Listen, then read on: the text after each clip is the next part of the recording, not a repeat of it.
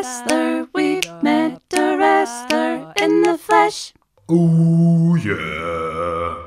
Right, so I have hopefully established by now 20 episodes in that I have a long list of encounters with wrestlers. Some have gone well, some have gone badly, and most of them have been somewhat embarrassing or laughable in some way. And this is a more recent one, I would say, that I'm going to talk about. And this is yet another one that we have to give thanks to Inside the Ropes for this one. And this is meeting the living legend, the one and only, the first Intercontinental Champion who won that title in a not-so-real tournament, Pat Patterson, and a man who is very, very old now. And he's not the kind of person you would expect Inside the Ropes to take over. But what I will say is that Inside the Ropes has always kind of tried to do these kind of more obscure things as well. They do the big mainstream stuff like your Hall of Famers, but they don't shy away from a slightly more obscure name. And so meeting Pat Patterson was a definite must go for when I saw the tickets going on sale. Did you see this show when it was being advertised? Did you think about going? Not really. I don't even remember it being advertised, but when I remember it happening because I remember the picture of you with Pat. That's the only recollection I have of this show. Right. Okay. So here's the thing, folks. Pat Patterson has been in the wrestling industry for decades upon decades now. I think he's now in his 80s. He still works in WWE to this day. And Pat is of French-Canadian heritage, and he still speaks... he speaks English fluently, but it can be at times... there can be at times a bit of a language barrier, I think, even though he knows his English and can hold his conversation in English, and he's worked speaking English for many, many years, as people like Mick Foley have written about in his book. He can sometimes come out with some funny sounding slip-ups, and the thing I'm remembering the most is when Mick Foley in Have a Nice Day is talking about Pat Patterson talking about something going down when they're booking a match, and he's going, and at this point the Undertaker's going to go absolutely banana. I wish I was at this show just to hear him talk, though. Do you know what I mean? Like, just hearing that voice live would be great. Man, so this is it, okay? Like, it was in the garage, I think, and by this point, I was working at the school that I've not long left. Like, so I worked at a school for a couple of years, and this was me like a month or two into my first year there, right? And this show was on a school night, so even though I knew I wasn't going to be drinking or anything like that, I was still a bit anxious about being up a wee bit later on a school night because I was worried, oh my god, I'm only going to go and like drink a Coke or something like that. Yeah, but how will that affect me the next day? I was that paranoid about it because I was so new to that place. And it also meant that I went there fully suited. So, like, like a wrestling show or Inside the Ropes, you get all these guys, these big sweaty guys with black t-shirts and black jeans and replica belts and stuff. And there's me, full on suit and tie and shirt, and I'm wearing my glasses and stuff. I just totally stick out like a sore thumb. And I found myself having to do this at a few different shows. When I met Goldust, I was fully suited. And there was also a wee show that Inside the Ropes did with... it was when they announced the Undertaker tour, and it was a free show, and it was Kenny McIntosh interviewing Adam Pacitti from Cultaholic, right? And Joe Hendry, just as a free show, and at the end they announced the Undertaker tour. That's right. It was at that show that two separate people, one of them was Joe Hendry, thought I was Adam Pacitti. Really? Like, yeah.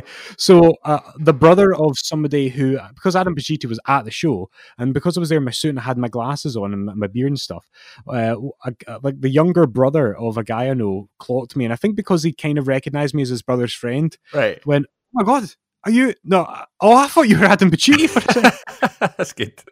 And then when Joe Hendry was doing his interview on stage with Kenny McIntosh, I was in the front row with Robert, and I say he thought I was Adam Pacitti. He didn't really, because in fact what he did was he goes, "I just realised you've got the Adam Pacitti stunt double in the front row here." Oh god, so, did that make you all embarrassed and stuff, or was that like a claim to fame? Well, it did, but that night I got home because I used to work with Joe Hendry's girlfriend. I messaged her that night saying, "Can you just let Joe know that I take that as the highest compliment?" Yeah. But yeah, so I was suited and booted for this one, for the Pat Patterson show, and it was up in the that kind of upstairsy bit of the garage, the G2 bit, the smaller venue. Yeah.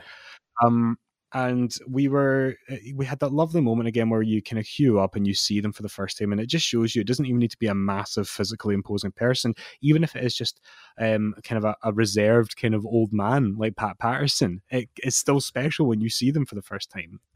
And I also think for Pat, I just was drawn to it as well because not just because of him and his legacy and how important he is to the history of wrestling, but just because of his age.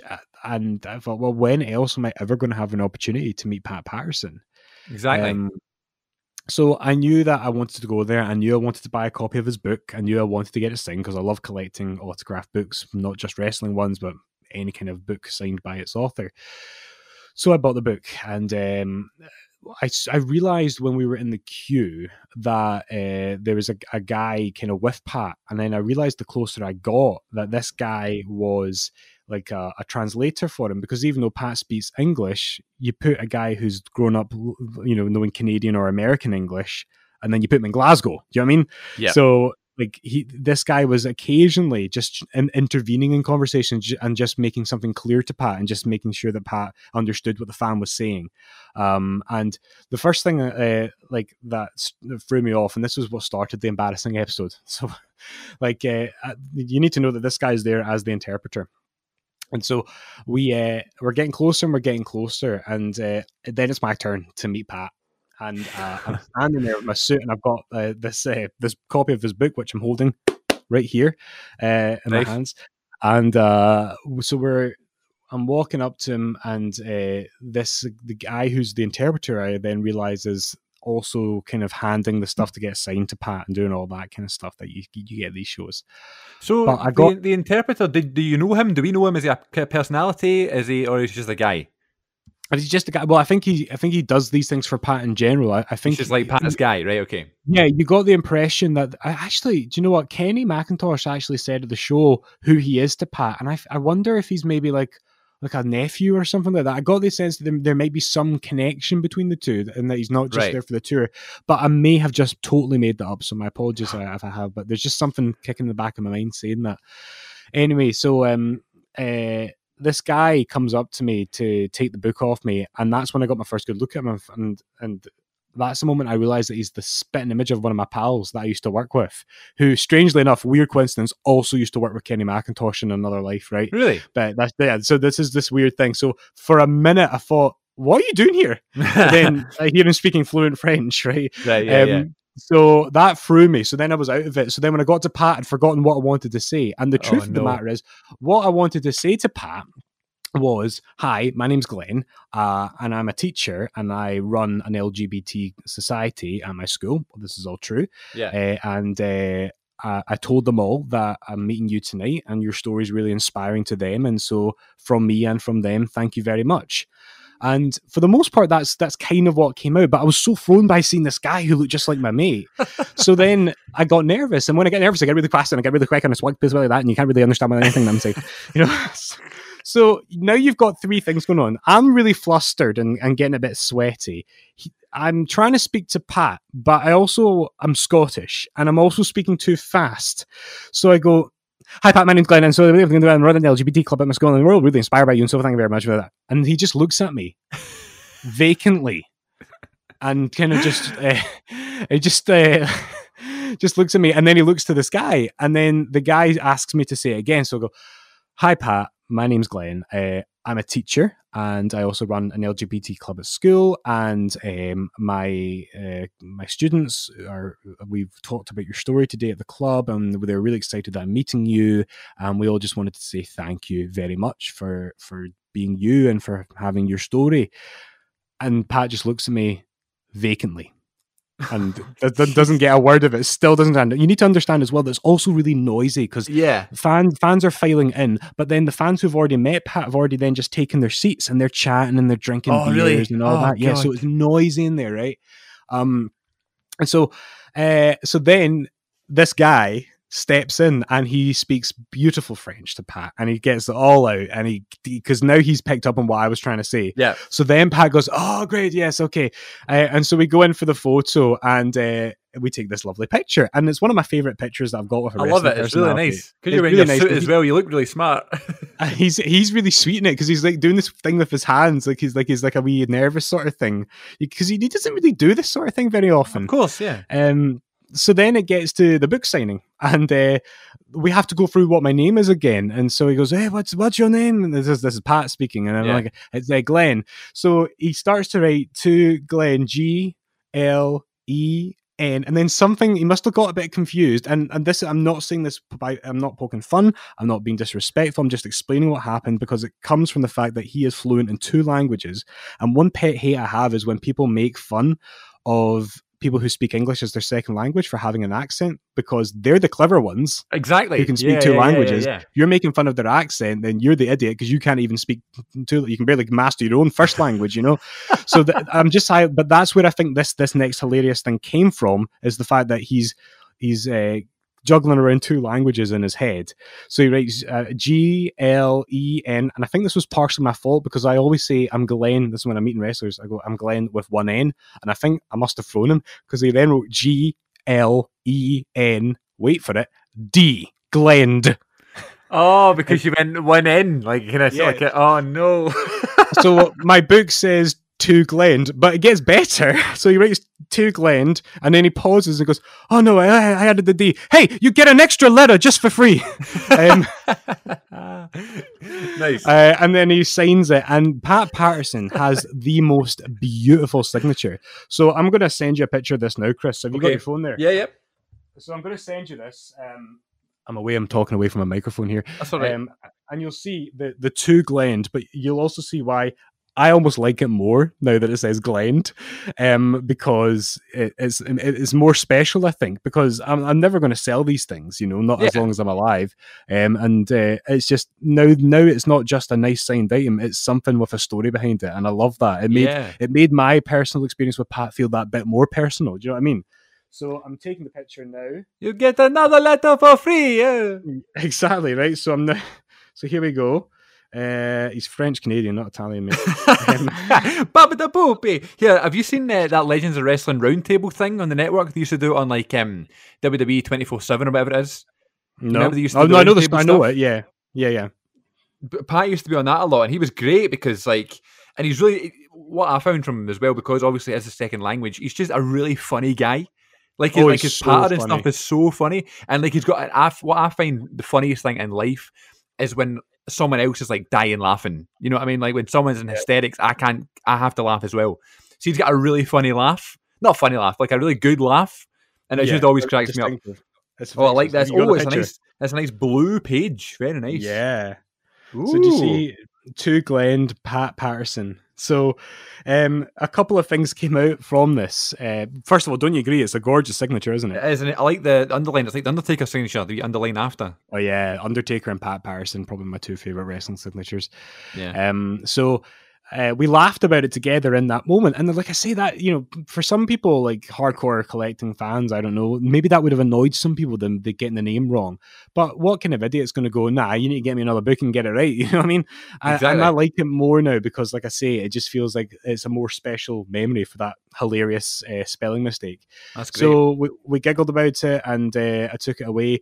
Unfortunately, after that, all my friends started calling me Glend. And my name on my group chat with my mates became Glend for quite a while. Are you sure that you didn't just have a cold and you were like, my name is Glend? It was quite possible at that time of year. I think it was in October or something. But you're talking, Jesus, you're talking about his good banter, right? Then after that, we had the show, and he was brilliant, and he had a great. He had a really good way of telling stories. And the funny thing is that Kenny at the beginning said, this guy's here as the interpreter. So if there's a communication breakdown, if he doesn't quite get what I'm saying, he'll come on and help. But to my recollection, he never had to go on once. Kenny had to slow down his speech a wee bit and speak clearly at times, but Pat Patterson just went on these big rambling like stories, and it was great. And my only regret about that night is that I had to leave early because I ended up getting a really, really bad headache that night, and probably all the Diet Coke and the not drinking any fluids because I wanted to stay there, not have to run to the loo. Shot myself in the foot there, so I missed the end of the show. But the bit that I saw, the good 2/3 of it was great fun, and probably one of those inside the rope shows. Whereas they're all fun, they're all special. Like that one has a particularly special place in my heart just because of that nice wee episode, that wee interaction with him.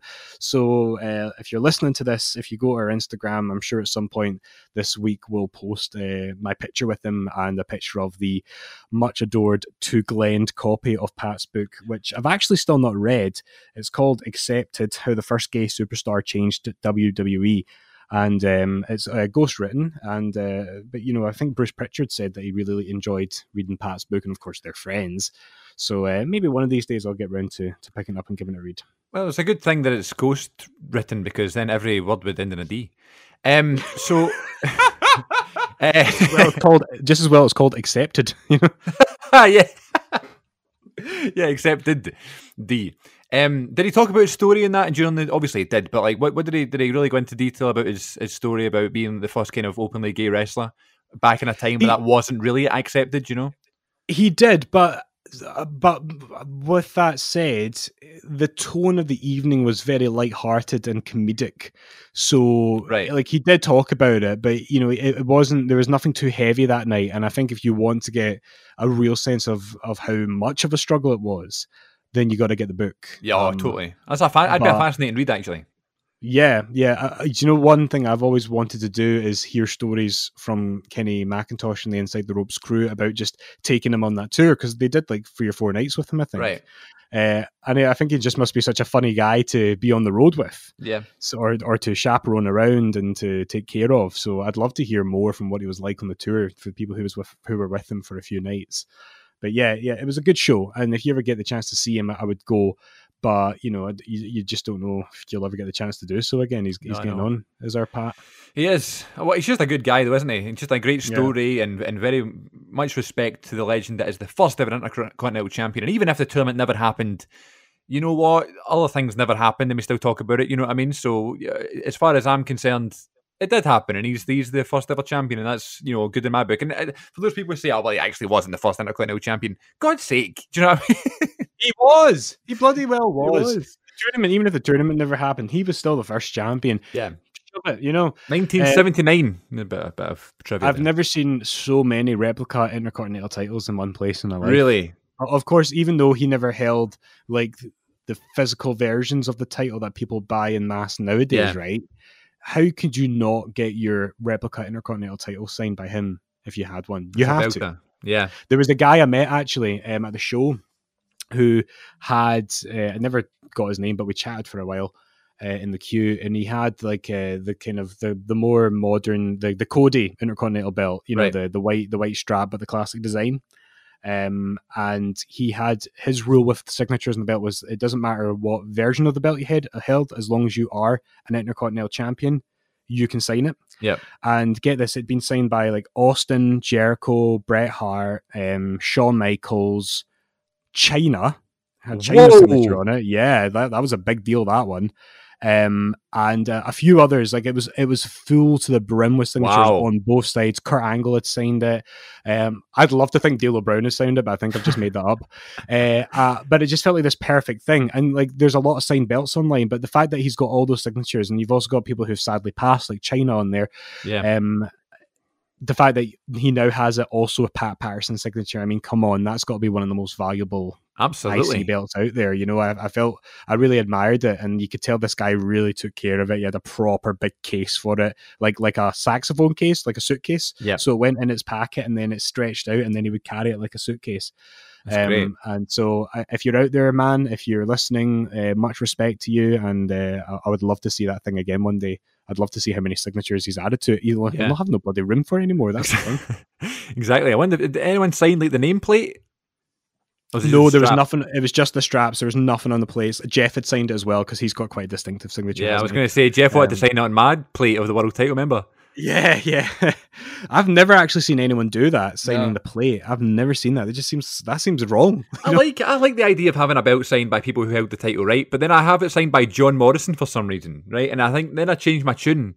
And I was like, oh no, it's people who I thought deserved to be the champion. But realistically, that was just a cop out. Do you know what I mean? Like, I just wanted him to win the title. You know? So I could say that I don't really care like if he's a champion nowadays, but I just want him to win a world title to say, oh look, it's on the belt. I predicted it in 2011. But well, it's funny because the only belt I have now is my replica tag belt that like Robert got me, and it's kind of our friendship bracelets, or these it's the current Raw Tag Team Championships. Yeah. And I don't really want anyone to sign it, with the exception of Matt and Jeff, because the Hardy Boys are what Robert and I always bonded over. And even though I've met Matt and Jeff, I've got both their autographs and different things here and there.